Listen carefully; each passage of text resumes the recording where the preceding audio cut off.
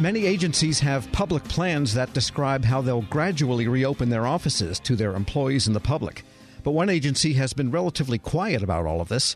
The majority of employees at the Social Security Administration are still teleworking, and it's unclear when they might be asked to return to their offices. SSA was one of a few agencies that cut back on telework before the pandemic, but federal unions say employees are as productive as ever now working from home. Federal News Network's Nicole Ogrysko joins me now to explain all of the details here.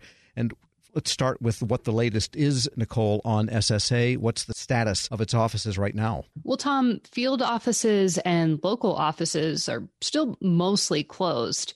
I asked the Social Security Administration several questions about their reopening plans, the future of telework, any dates that they might be able to give me about when they expected offices to reopen. And they didn't really answer those questions specifically. But what they did say is that they're monitoring the COVID-19 situation. They're looking at guidance from the CDC, OPM, Office of Management and Budget, and that many of their visitors are at higher risk for the coronavirus. And the goal is to continue to serve the public while doing what they can do to reduce the risk their employees and visitors, and that field and local offices are still closed. There may be an opportunity to schedule an appointment for dire need cases, they say.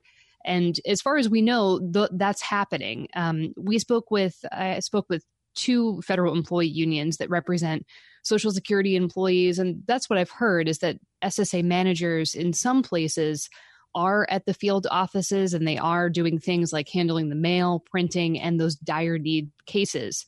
And we've also heard that some employees have been asked by their managers if they can come back and work maybe a day or two out of the week to help them with this work. But for the most part, there has not been kind of this en masse recall of SSA employees that maybe we've seen or we will see at the IRS, for example. Other agencies are also gradually reopening. That's not really happening here. And we have no indication that SSA, necessarily has a date or a specific reopening plan in mind. And some of the challenges in reopening are what? I mean, they could put some plexiglass in and require masks of everybody? Well, they could do that. And it seems like that might be kind of complicated. In speaking to employee unions about this, they talk about the field offices. One union president who we'll hear from in a little bit mentioned that field offices in urban areas are like a crowded bar on spring break, he said. They can get pretty crowded. And, some offices already have some of those plexiglass walls that you mentioned. Some do not. The union has heard that SSA may be trying to retrofit some offices into 6x6 cubes with low walls. There's some questions of whether or not that would actually really do the trick in this situation. And again, SSA mentioned itself that many members of the public that do come to these SSA offices are high risk for this virus. And so there seems to be some precaution there and some agreement that both the unions and the agencies think there could be a lot at risk by reopening some of these offices. SSA managers are asking their employees whether they're high risk, they have high risk family members at home, or if they have childcare responsibilities. Ralph DeJulius is the president of the American Federation of Government Employees Council 220. They represent employees in the field offices. And he says the union is really encouraging employees to respond to some of those questions. I think it is positive that the agency has taken a step in doing it right as opposed to what they've done in other agencies, and we really want the employees to cooperate. But work at home, remote working, it's a matter of trust. We're trying to build the agency's trust by showing them all the work that people are doing. These aren't our stats. These are the agency's stats, that you can manage people that you can't see by how much work they do. It's a different way for SSA to manage, and they're very, very uncomfortable with it.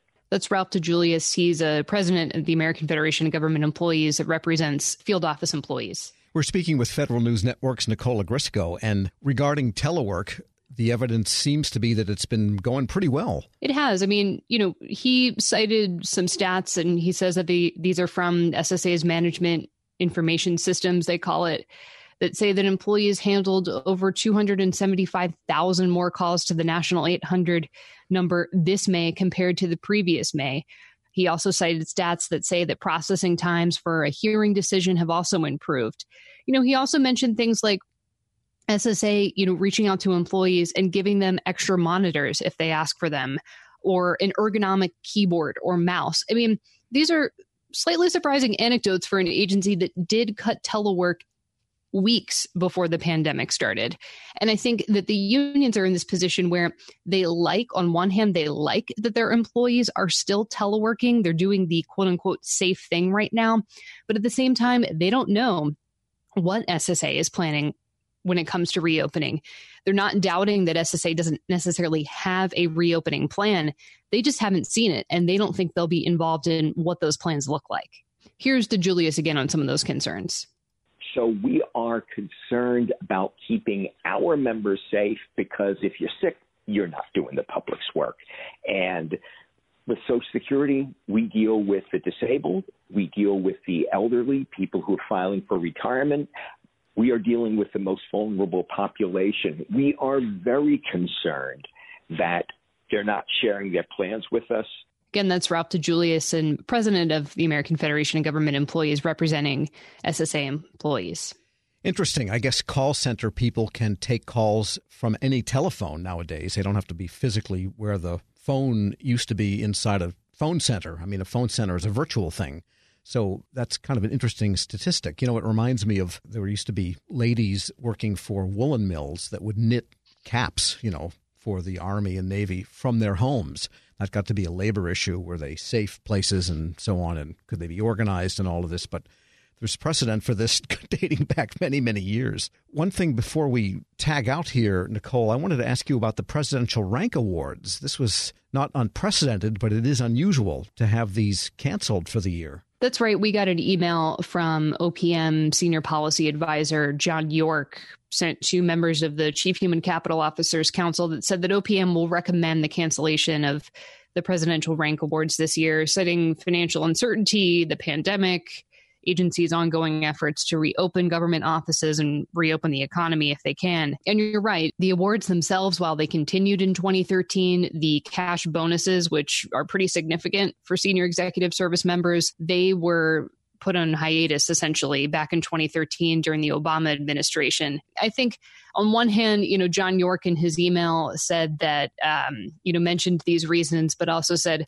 look, we recognize that many employees are really going above and beyond, and their contributions haven't gone unnoticed. Yes, and there is a cost, as you mentioned, associated with those awards, because the recipients do get a very substantial, I think almost a third of their salaries. And there's also just the dual optics here. One, it looks bad, I guess, to be giving a big bonus to people, but it also looks good to be able to honor public servants that are operating in times like this. That's right. And I think if these awards were to go on in 2020, I mean, Tom, you and I have both been to these awards in the past, and last year there was a lot of recognition for managing through the longest government shutdown in U.S. history. This year, I think we would see some pretty remarkable contributions from some of these career executives who are managing agencies, doing things that they have never done before during the pandemic. Well, maybe we'll see it yet.